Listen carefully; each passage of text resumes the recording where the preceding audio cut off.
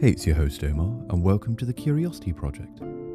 Today you are joining a conversation I had with Jameel Lalani. He is the founder and owner of Lalani & Co., a traditional fine tea merchant, sourcing the finest, limited production, single batch teas.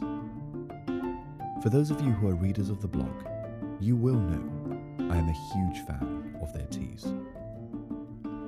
We discussed the challenges and upsides of life as an entrepreneur, positive applications of capitalism, and how the tea industry works.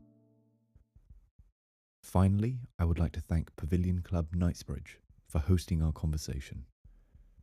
Thank you for tuning in, and I hope you enjoy the episode. Hi Jameel, how you doing? Omar, nice to see you. Nice to see you too. What is going on with the fucking rail system in London right now? It's an absolute joke. I think infrastructure everywhere is under far too much pressure. Why We're still in the hangover from lockdown, aren't we? Why do you feel as though that infrastructure seems to have... Well, obviously we've got the rail strikes that's going on, and that seems to position the trains in the wrong way.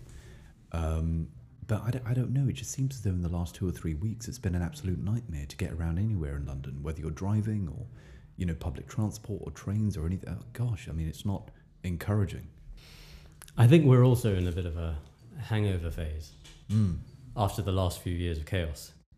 Do you think so? I think I see strain in people. I see strain in people where there's just so much fatigue from the last few years of swinging one way and the other and not knowing what's coming next. We're not built for this. No. We need a certain amount of stability. I think people are starting to crumble a little bit. And what do you mean by stability? In what ways do you mean stability? That sounds like an economic and political question. Let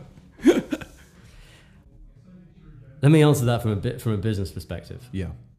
As a business owner, what you need is stability against which you can plan for the future. Predictability against which you can plan for the future. A lot of people think entrepreneurs are risk takers. And there's no denying that, yes, we do take risk. But we are primarily risk destroyers. In the sense that an entrepreneur will look at a problem and think, I can overcome that problem. Okay. But there are all these risks involved. And a good entrepreneur will look at those risks one by one and eliminate them so that solving the problem, which does involve risk, takes as little risk as possible. And then you look at the remaining risks and you say, can I overcome those with the skills and tools at my disposal? And if the answer is yes, then you go for it.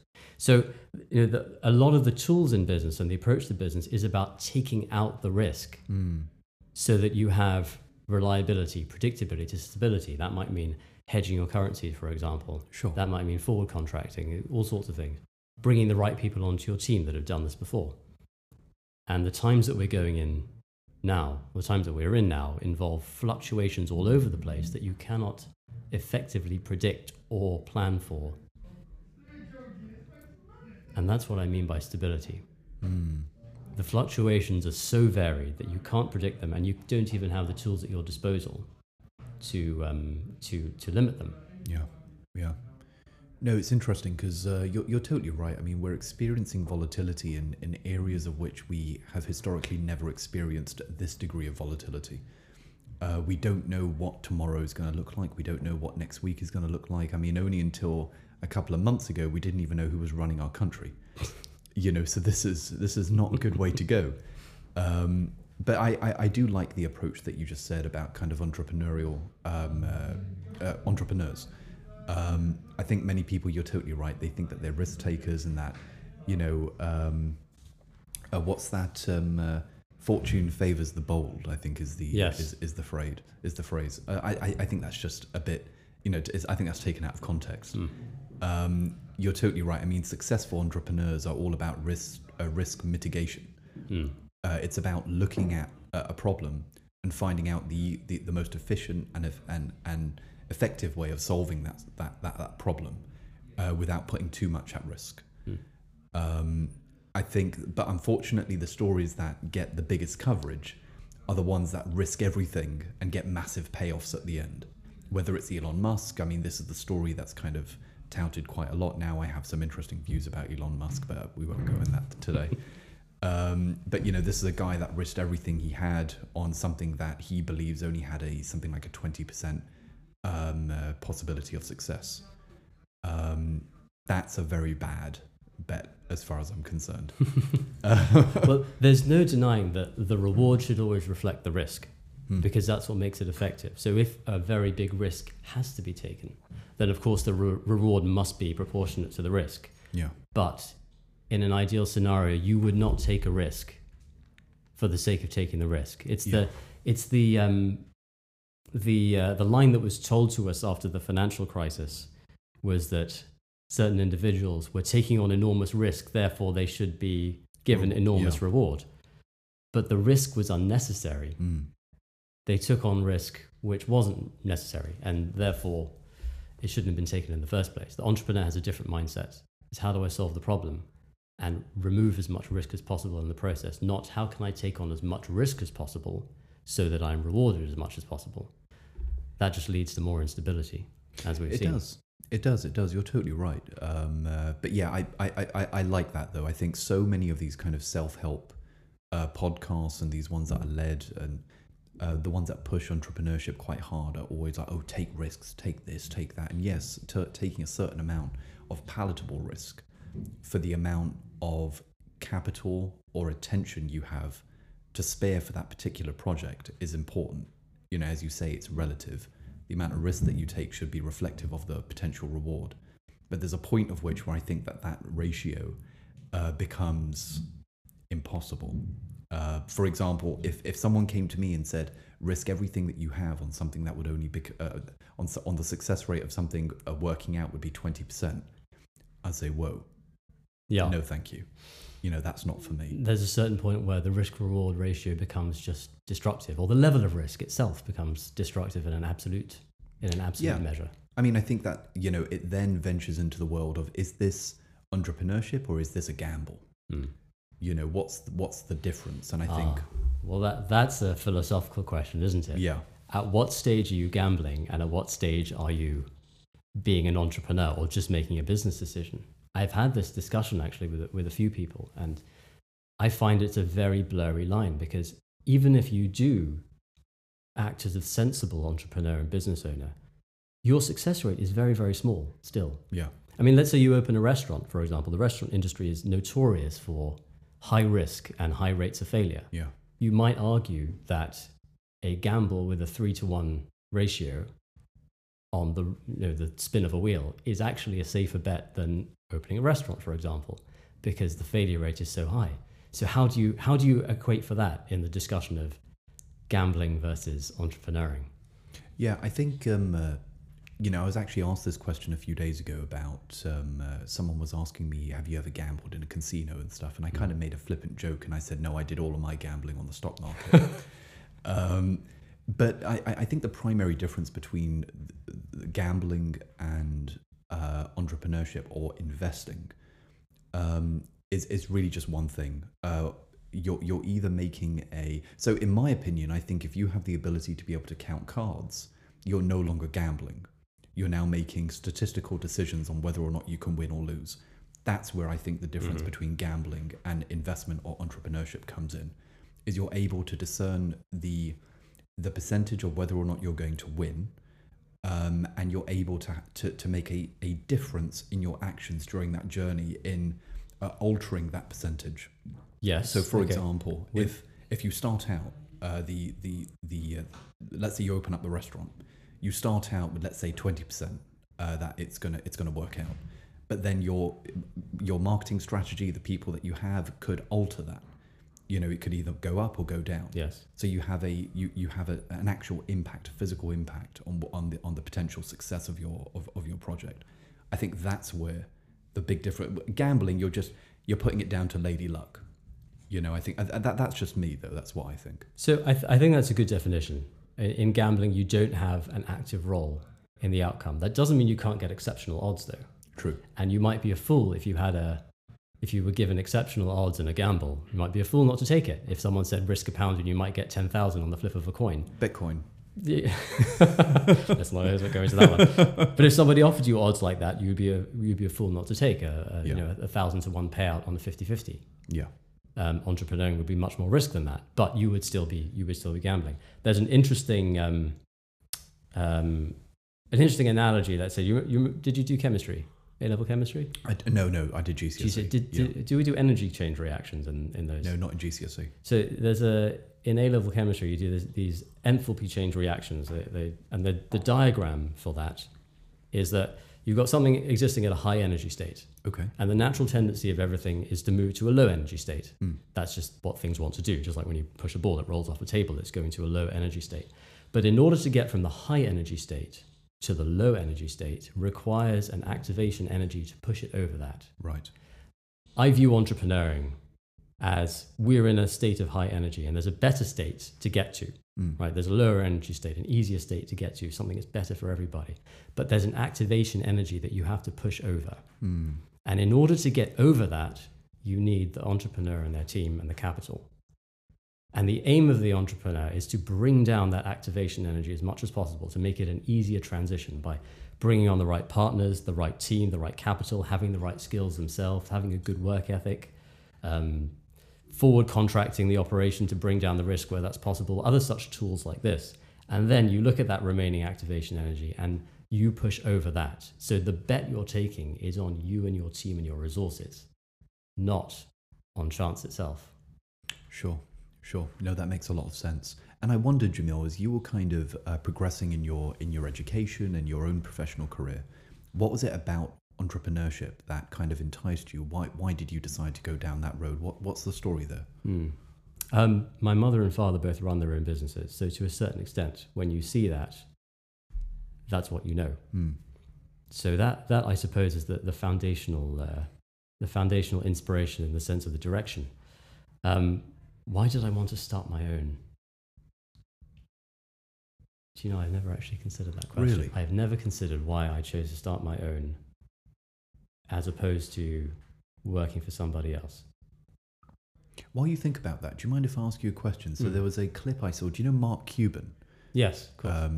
He said something on Shark Tank, I think a few weeks ago, where he said, I would rather work 18 hours a day to earn $50,000 a year in my own company as opposed to earning $750,000 a year working 9 to 5 for someone else.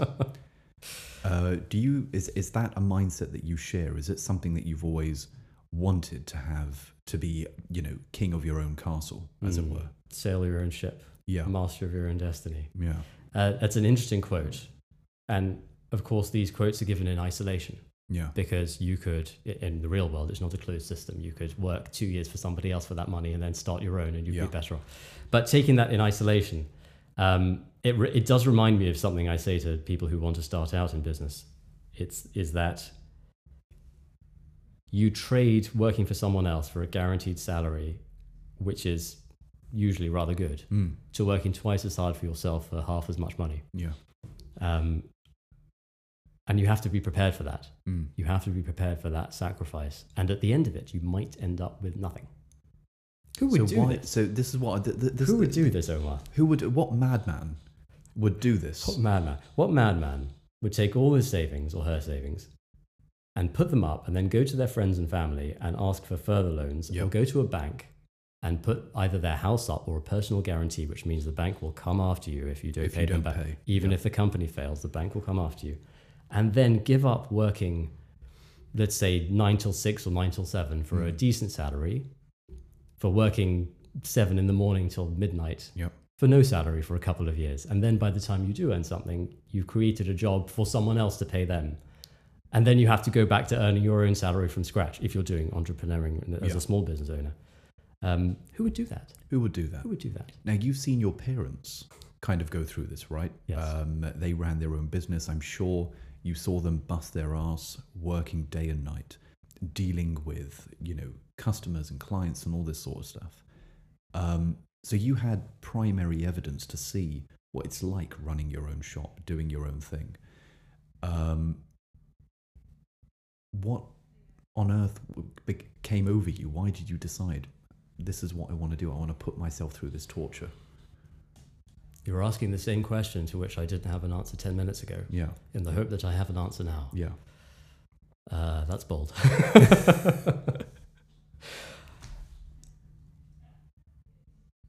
Why did I do it? I don't think I could pin it down to one thing. I suppose it's what I know. I also think, to a certain extent, it's wanting to make a difference. Wanting to do something that's useful. Wanting to change things and make a mark. I don't know. How many entrepreneurs have you asked that question to? Every entrepreneur. Give me some answers that they are given.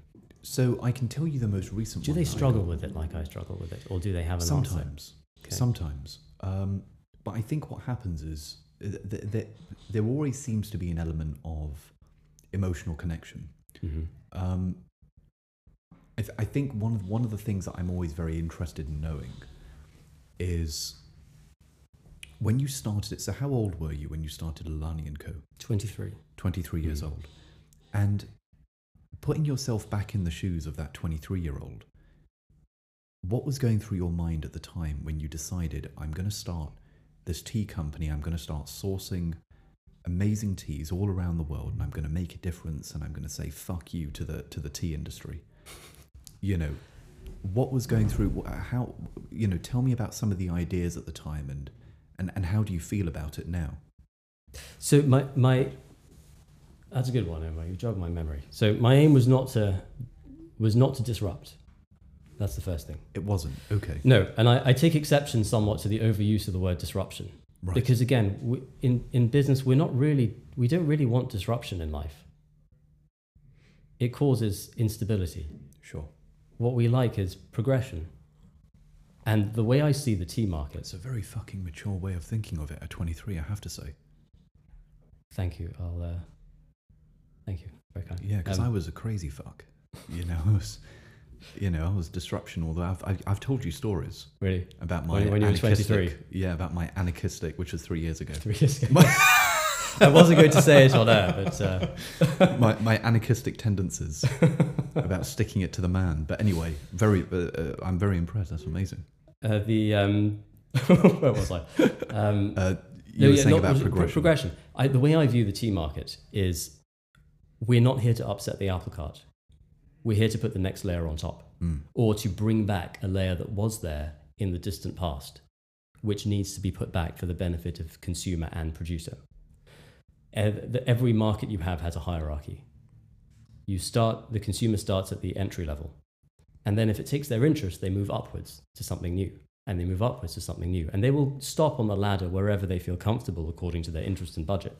So, a watch enthusiast might have started as a kid when their parents brought them a little digital swatch or something, something like that, and then that might have just taken their interest. Maybe they took it apart or something, and then you uptrade and you uptrade and you uptrade until the point where you become a passionate aficionado of something.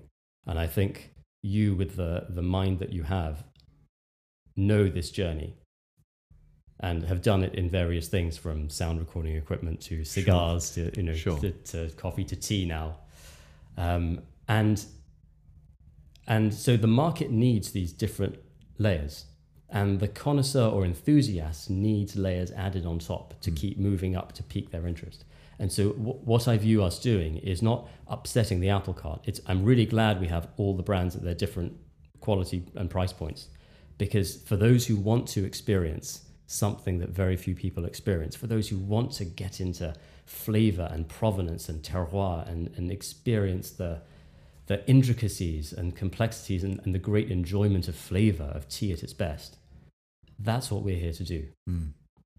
Not to upset or disrupt, but to build. Do you feel as though that the key nature of the way of which that...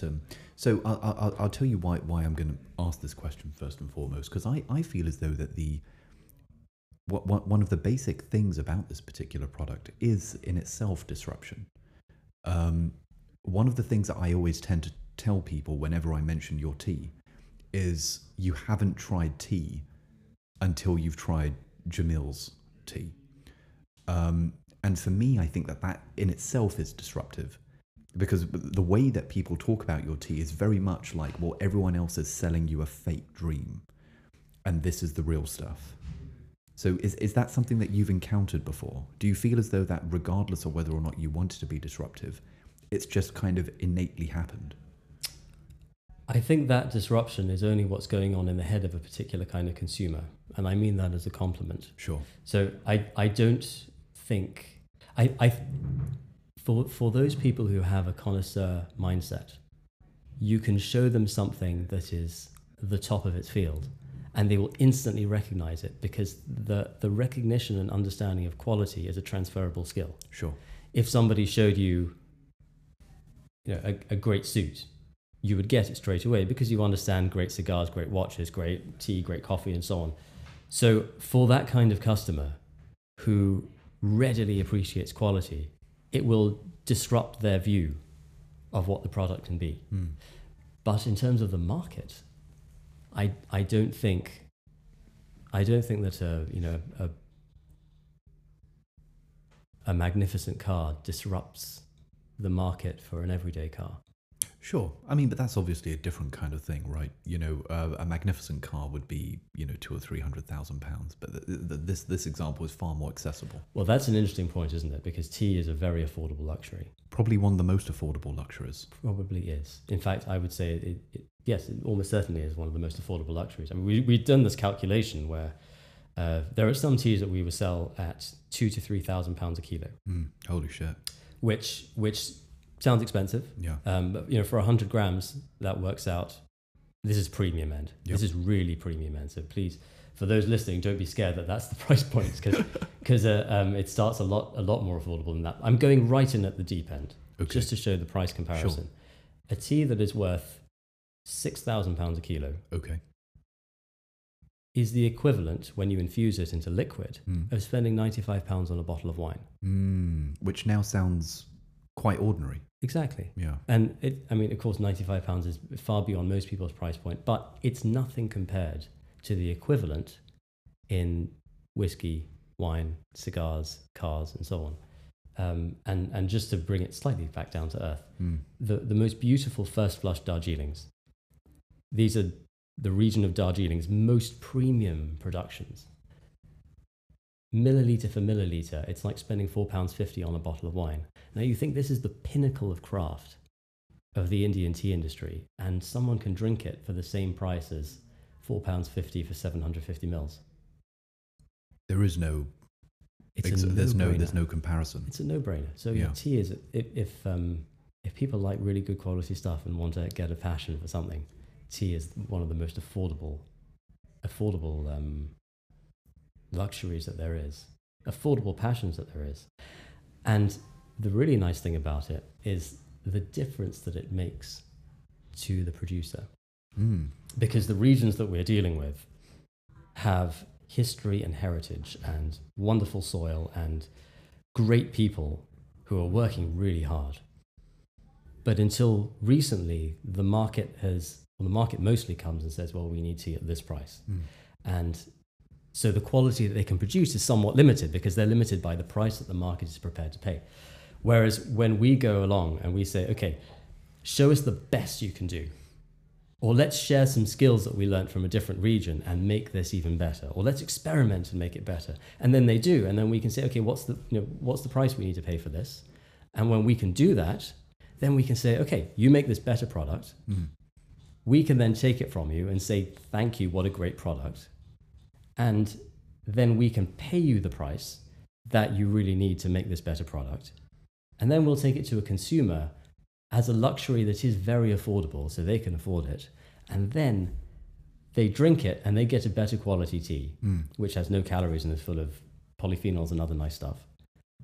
Everybody wins. And so that same kilo of tea that would have been shredded or mistreated and sold as a mid-market or low-market product, you can recraft it by putting in the effort and making a beautiful product. And that to me is I'm going to use a slightly dirty word here. I'm going to say capitalism. It's okay. That's the acceptable face of capitalism, is that, where you go to somebody and you say, what can you do? What's the work? What's the work of your hands? Yeah. And can you do it even more beautifully? And can we pay you a price that you need for that? And then can we say, thank you, what a great job? Because in the end, that's what motivates people, right? Why do people go to work every day? It's because you feel you're doing a good job. Somebody says, you did a great job, you really helped me for the work that you've done. And so we can do that, pay an income that is proportionate and befitting, and then bring that great product to a consumer like you, who drinks it and goes, wow, you've messed me up properly now. Yeah. This is all I can drink. No, this is the interesting thing. And I mean, the story that you're kind of telling about supporting the producers and the farmers that are involved and all this sort of stuff, and just making, you're right. I mean, in terms of capitalism, is there a more fulfilling cycle, in terms of purchasing a product that benefits you extraordinarily and also benefits the producer and the farmer and the people in the middle of the supply chain, like yourself, the people who are connecting producer and consumer. I definitely understand that. And for me, I think, some of these farmers who are doing very small batch tea production, I mean, these people are artisans. These people are artists. Yes, they are. Artist is the word. Yeah. They do not fuck about. They put, unbelievable effort into what it is that they're doing. And they take a great deal of pride in the work that they do. And for the amount that they get paid, the majority of what they have is the pride for the work that they do. That's what these guys value. They don't value the extra money that comes in. I'm sure that their family. Well, I think in certain regions they certainly do. I can imagine. But I think primarily for some of these people, and this is just some of the experience I have in dealing with other artists in terms of painters and stuff like that. The extra money comes in and it's great. It increased their quality of living, their standard of living. Their family are very appreciative and all this sort of stuff. But really what the artist is concerned about is he's concerned. So I remember going to, and I know you're a fan of art as well. I remember going to an exhibition for a new artist. And this particular artist was refusing to sell piece of art to people who he or she did not believe would appreciate the art. Right. So that's really why it is. It's not about raking in the money. It's about making sure that the home of which their piece of art that they have. The way that I describe artists is these are people in any project that they work in, they are cutting off a piece of themselves and putting it in the thing that they're producing. And they become very, very protective and very, they have an element of kind of ownership over what it is that they have. And for them, it's important. I think this is why these producers are so happy to deal with yourself, Jameel, because you are a champion of these people. You're there, as you say, you go to them, listen, what can we do to make this work? What can we do to make your life a bit easier? I think a lot of people are there to squeeze these people. You're not doing that. We're definitely not there to squeeze, that's for sure. I think in the case of an artist, I would agree with you. In the case of the tea industry, it is slightly different because they really do desperately need the extra income. Really? The market has been somewhat squeezed over the last 50 to 70 years for various reasons. And the extra, they need the sales. They need the income. And when you buy a premium tea, you're taking a kilo of tea, and instead of it feeding, instead of providing food, shelter, and so on for someone for a certain amount of time, you're multiplying that enormously. And that is much needed.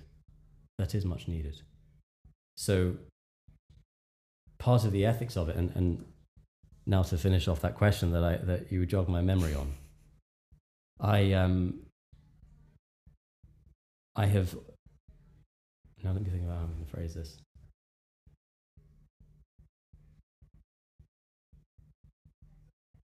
I've always been fascinated by the impact that good business can do. And I'm going to say capitalism again. It's funny that you never shied away from saying it, but it seems that there's a push against this idea of capitalism.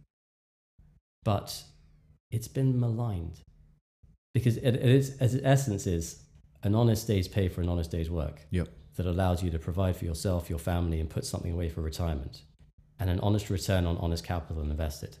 and capital being the physical crystallization of labor that has been done by people in the past. So when you're pushing money around, you're pushing people's worked hours around, and that has to be treated with a lot of respect. And when it's done properly, it's a very honorable system when it's done without a ton of greed attached to it. And I've been fascinated by this idea of how business transforms people's lives when done with people in mind. I remember as a kid watching Schindler's List, which magnificent films, Extraordinary. From an artistic perspective, incredibly important film from a socio-political perspective, and a fascinating film from a commercial perspective, because you've got someone that essentially at the beginning uses his business to do terrible things, and in the end uses it to do good things, and try to undo the terrible damage he's done to start with, and manages to do that to very good ends. And I wondered, what would be the impact if you just did that to start with? If you just did the right thing to start with in your business? What good could you do? And how much could you help people through the process of doing good, ethical business with them? And in the process, try to do as little damage as possible. And I suppose that's what attracts me to business. It's the power of it to make change in people's lives.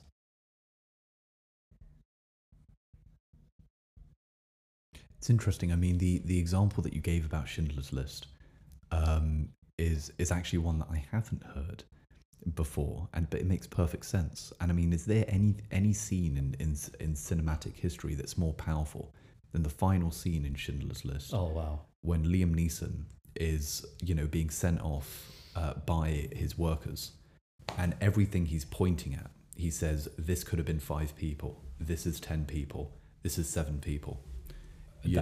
Omar, who hasn't shed a tear at that scene, right? Yes, I could have got more. Yeah, I could have got more. But there's generations around him, because I think the final scene is the next generation, or the 2 or 3 generations of all the Jews that were saved because of him going to his grave.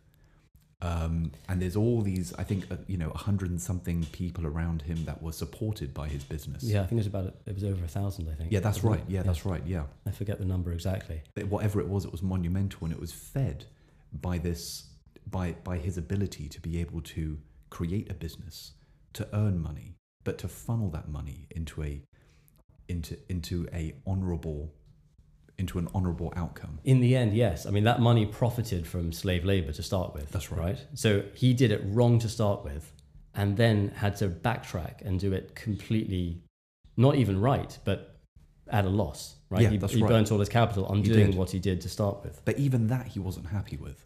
Yes, exactly. Well, so the first thing to mention is that the thought that I dwell on is, if you don't do it wrong to start with, and he did it very wrong to start with, you can still correct it. Well, if you don't do it wrong to start with, how much better can you do? Yeah.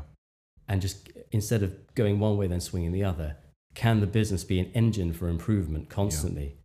Yeah. But to go back to that scene, for anyone who hasn't seen it, are we going to spoil it? Are we going to just? I think most people have seen it anyway. If you haven't seen it, you should be ashamed of yourself. Skip forward 10 seconds. Yeah, if you haven't seen it, you should be ashamed of yourself, and don't skip. And put some culture in your life, for God's sake.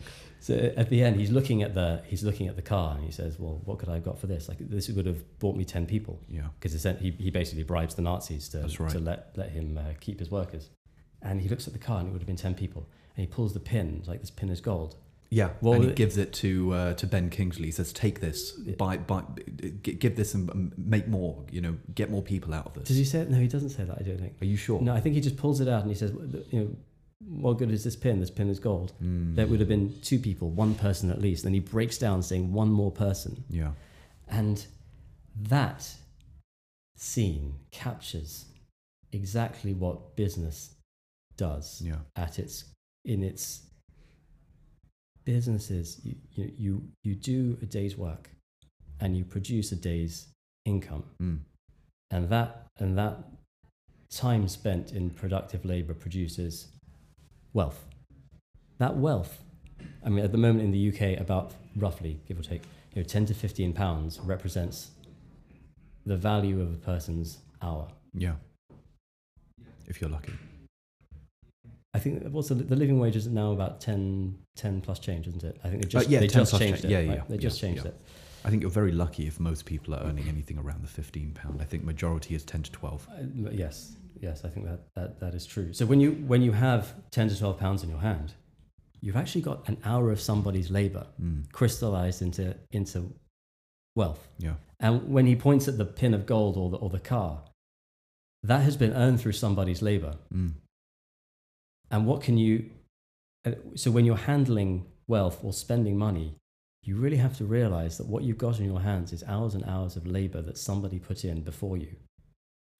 And when you're running a business, you're deploying those hours. You're deploying somebody's life, essentially. Yeah. I mean, if you're listening to this and you're an investor or you're an entrepreneur that's dealing in numbers, of hundreds and hundreds of thousands, or even millions, you are pushing around and deploying the worked lifetimes of people that have gone before you, which is an extraordinary responsibility. And to misdeploy that, you can misallocate a year of somebody's work labor.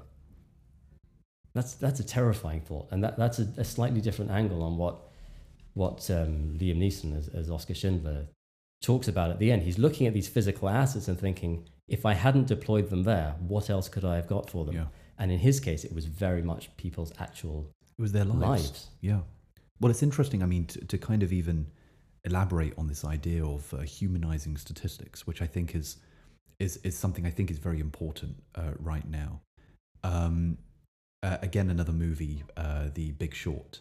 Yes. There was a great statistic in there, which film. Brad Pitt kind of says. He says, you want to know a statistic? Here's one. I know. For every 1% unemployment goes up, 100,000 people die. Terrifying, isn't it?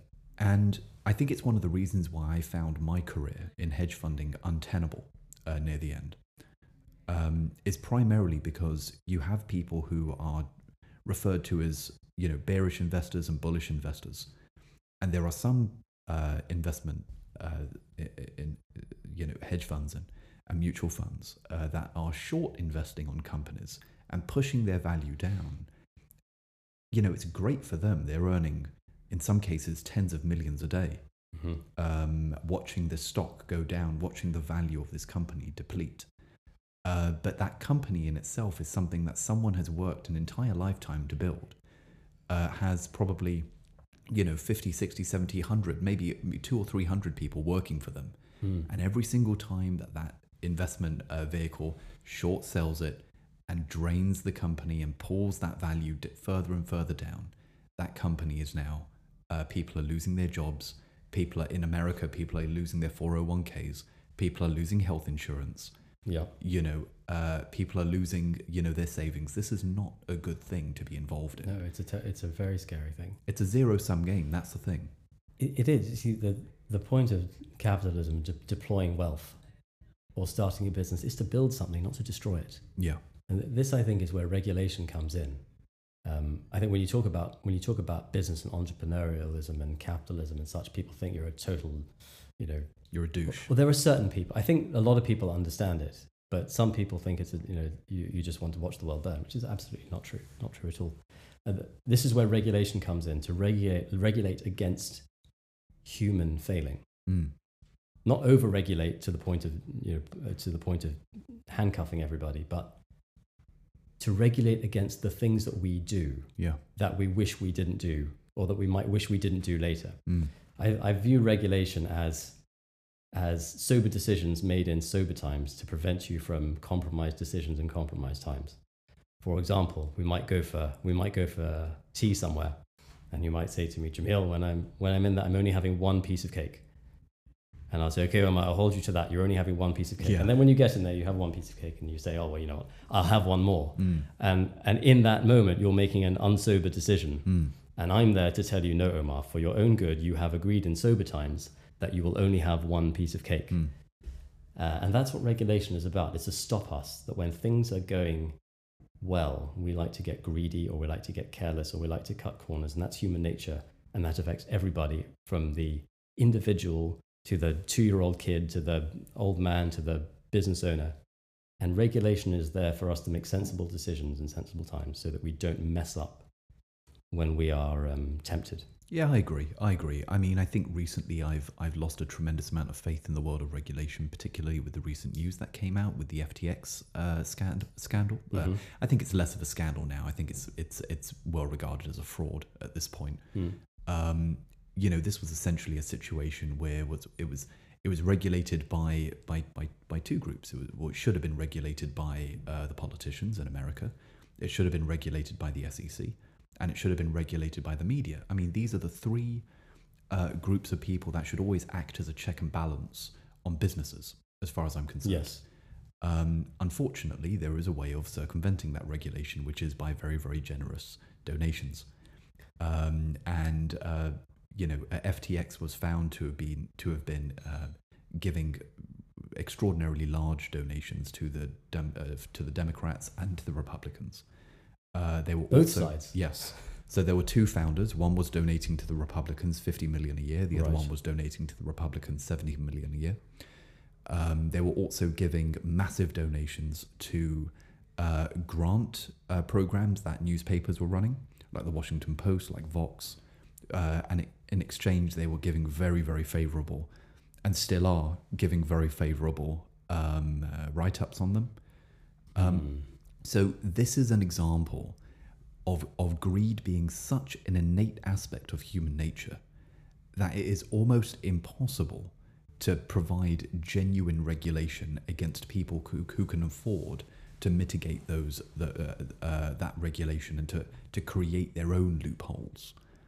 So for me, I think one of the biggest aspects of entrepreneurship is optimism.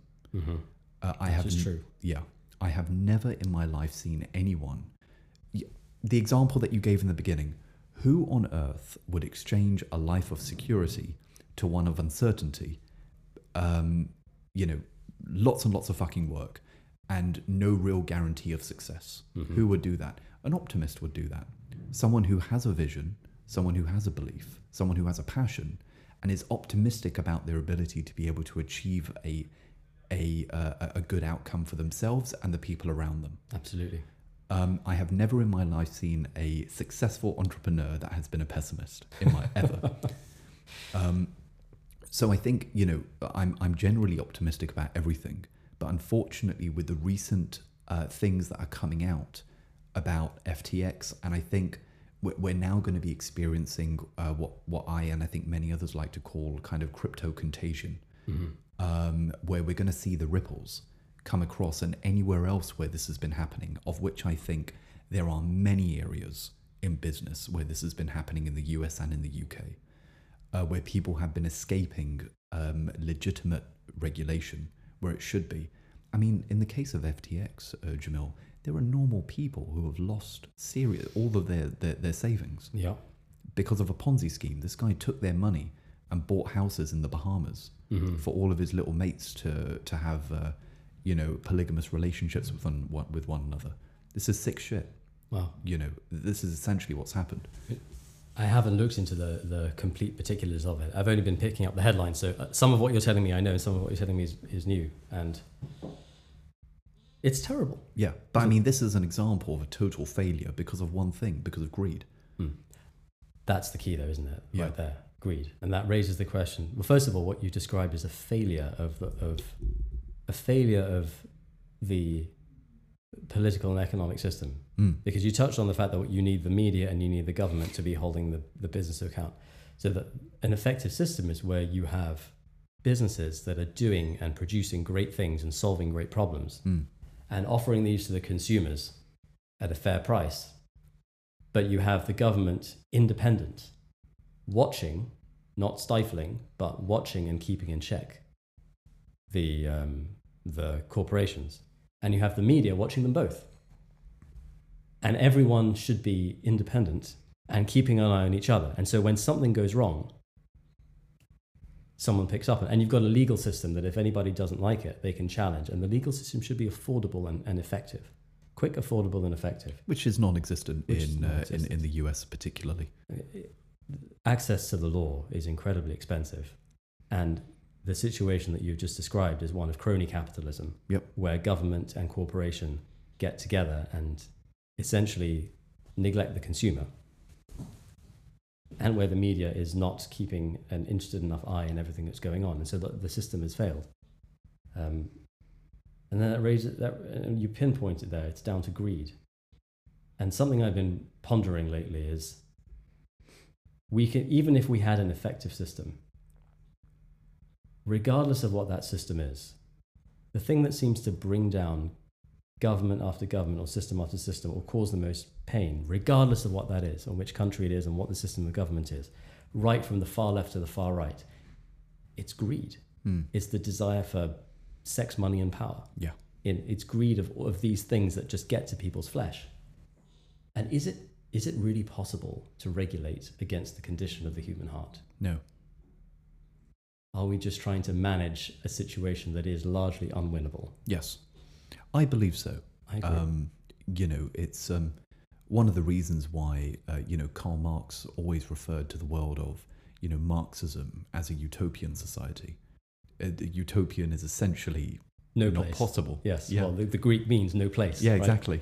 It's an impossible place because of this kind of innate thing in our blood, in our DNA, which means, this is one of the big differences between us and kind of animals, right? That we exist beyond survival. We exist beyond, we have the ability to be able to want more than what we need. And this is one of the biggest problems we're having in the world right now, overconsumption. People are consuming far more than what they need. For whatever reason, maybe it's the supermarket's fault, maybe whatever, maybe they're doing too much buy one, get two free, or whatever it might be. But this is the problem, is people will always want more than what they actually need. I think there are certain groups in the world that have subverted that example. Maybe the Danes are a good example of that. Maybe some of the Scandinavian countries have been able to kind of, because this is an interesting kind of thought, is that these are cultures of which, and the Japanese culture as well, these are cultures of which have been brought up on the idea of consuming less. It's about the idea of making your consumption meaningful. Mm-hmm. And maintaining your environment for the future generations. We recently saw this in Qatar, where after the football match was done, the Japanese spectators decided to get up and clean the shit up. Oh, yes. They're well known for that. Yeah, because they believe in the idea of community. And I think what many people believe to be capitalism is not necessarily capitalism. They believe it's about the individual. Mm-hmm. But in fact, capitalism is all about building something to benefit your community. That's what it's about. It's about benefiting the people that work for you, benefiting your consumer, about creating a product or a service that is good for them. And if it's good for them, it's good for you. If people decide to use your product, if people enjoy your product and enjoy your service, it will, in the end, it will benefit yourself as well, and it will keep your company growing. You can employ more people. You can give them more money, whatever it might be. So I think people are forgetting that. They think it's very much, oh, this is me and I'm going to go to China and make the cheapest product possible to try and fuck those people over so I can make more money and give the people a shitty product. And we see so many businesses like that, whether it's in fashion like Shein or whatever it is, where they're, massive margins and, no saving Passover whatsoever to the consumer. So I think we've just got so many bad examples. And in tech, we've got, Facebook and, I'm not going to say any more about that, but, we've just got so many bad examples that I don't blame people when they say capitalism is a bad word and it's a terrible thing. Because who do they have? This is the issue. I think it's, the thing is, capitalism is not explained. I don't remember at school being taught anything really about the economic system, the political system at a young age. No. The economic and political system, economic theory, political theory, even practical things like opening a bank account and how to save for your retirement and so on. No, we're not taught any of that. We're not taught any of these. And these are the things that affect us every single day in ways that are far more profound than, the famous example of how many wives did Henry VIII have and how do they all die. I think that's important to know. I think it is important to know your history. But to teach that and neglect, yeah. Just as a comparison, how we neglected things that are so very important. I suddenly lost my train of thought, but you raised a very interesting question there about... it was about capitalism. So the system is somewhat... And about the definition of capitalism, how we're not taught it. You mentioned that it's not about the individual. I think the balance is a whole other discussion. I think the balance between individual interest and group interest. And I think there are economists and mathematicians who could do a far more eloquent, maybe more difficult to understand, but certainly eloquent description of that dance that goes on between the individual and the group. But certainly, if one acts with an interest of the group as a whole, it will benefit yourself. I'm thinking of a very famous colloquial phrase that, for reasons of good language, I will not repeat. Okay. But the idea is you don't mess up your own backyard, shall we say? Yeah. You know the phrase I'm talking about. Yeah, I know. Yeah. And this, I think we've seen this a lot in Britain, where we have business leaders and captains of industry who have offshored a lot of production at the expense of jobs in the UK. Yep. And those jobs, when they're lost, they have to be redeployed and retrained into something else, or those individuals will have to be supported by the state. So there is a cost. And in the end, your taxes will go up. I mean, if in an extreme scenario, if we or let's give a closed model, if we took 10,000 jobs away from the UK and all of those were on support, and then we created those 10,000 jobs elsewhere, they will be created for less money. But those 10,000 in the UK who are then not redeployed and are being supported, that pushes up everybody's tax burden. Yeah. So what you described, the simple act of just offshoring for the sake of one's own profit, in the end, it impacts you. Yeah. So acting in an entirely individualistic way will, in the end, impact that individual themselves, whether they see it or not. Yeah, I think I would agree with you. That might need polishing up a little bit. That was said on the fly. No, it's fine. I mean, I think I would probably mostly agree with you, but I just think, in terms of people who have the ability to be able to deploy those kind of roles and put them offshore, I mean, these are people who have very complicated personal tax structures. And they will probably never. Well, that's true. Yes. Yeah, they'll probably never experience. So it will affect the people who will feel the burden the most, whether it's the middle class or the because we do have a growing middle class and whatnot. So it's an interesting thought to ponder. But I think talking about kind of learning lessons at a younger age and learning the right lessons at a younger age, I think the final question I wanted to ask you, Jameel, was, at 23 years old, when you were, bright-eyed and ambitious, I mean, you're still very ambitious. And bright-eyed, I might add. And bright-eyed, absolutely. With all the fucking matcha that you're eating, you're drinking. But when you decided to embark on this journey, the 10 plus years now, of which a massive congratulations is in order, I think many people are serenaded by the idea of entrepreneurship, but unfortunately lack the stamina and the willpower to be able to see it through, to be able to go through the tough times and know that, and have the faith in their own ability and the team around them that we're going to get through this. Yes. I think this is something that is extraordinarily admirable and needs to be celebrated as far as I'm concerned. So congratulations on being able to run something for so long and to make it the success it is today.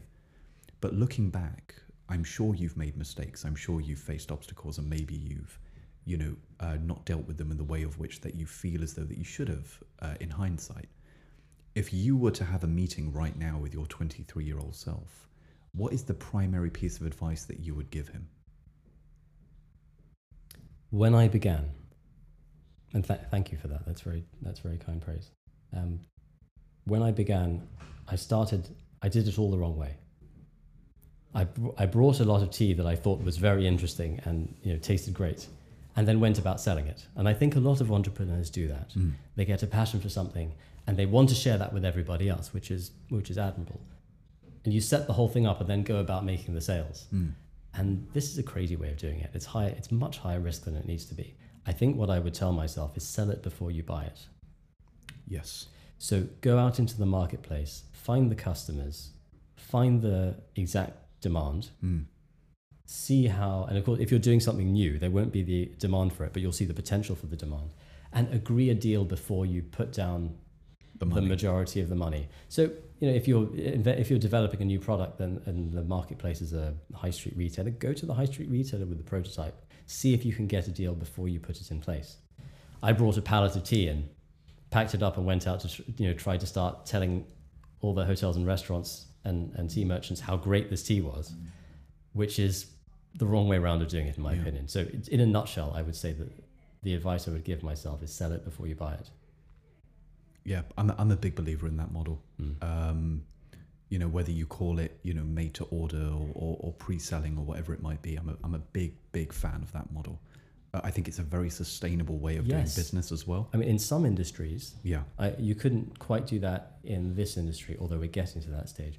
But in things like leather goods and clothing and shoes and so on, they are industries where you can take the order in advance, take the deposit in advance, so your cash flow risk is reduced, and then have the product made to order, which will no doubt be much more valued by the consumer, and probably low waste. Although I'm shooting or in fact, actually, so I recently interviewed a guy, not recently, a few months ago now, who owns a company called Son of a Tailor. I've heard of this company. Yeah, amazing brand. It's pretty much the only t-shirts I wear now. Really? Yeah. So it's essentially bespoke t-shirts. Yes, I know this. I considered buying some from them. They're amazing. I almost did, but I think they couldn't do exactly what I was after, I think, or something. No, they're amazing. But I very almost did. It's an excellent company. It's extraordinary. Yeah. And the founder is very impressive. Really nice guy. And, they are essentially making clothing products with zero waste now. Excellent. It's unbelievable. It's one of the most beautiful uses of technology as far as I'm concerned, right? It's not using technology for the sake of technological advancement. It's for the sake of benefiting the end product. Yes. And I think, the advice that you've just given, I think not only there are so many 23, 22, 21-year-olds out there who are looking to create their own businesses. And I think having the experience that you have, that kind of advice would really benefit them. But once again, Jameel, I have to say a massive thank you for having this conversation with me.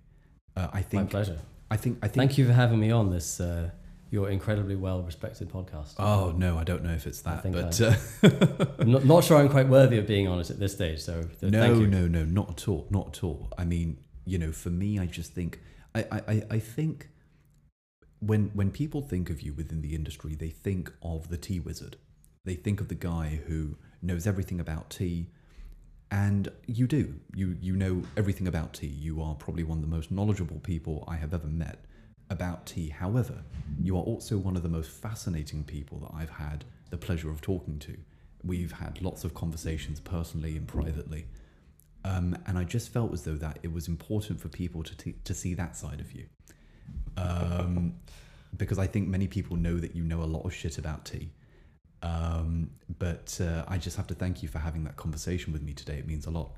Thank you for somewhat surprising me with the direction that the conversation went in. That's a lot of praise, Omar. Thank you so much. I return the compliment. I think you're definitely one of the most interesting people that I've met, and a real polymath. Oh, thank you so much. Your ability to talk to people of so many different disciplines, as if you are an expert already in those disciplines, is remarkable. It shows a great agility of mind. I appreciate it, Jameel. Thank you again, mate. Thank you, my pleasure. And I will just say before although you have said that I know everything about tea, one thing you do realize in life is that the more you know, the more you realize how little you know. So,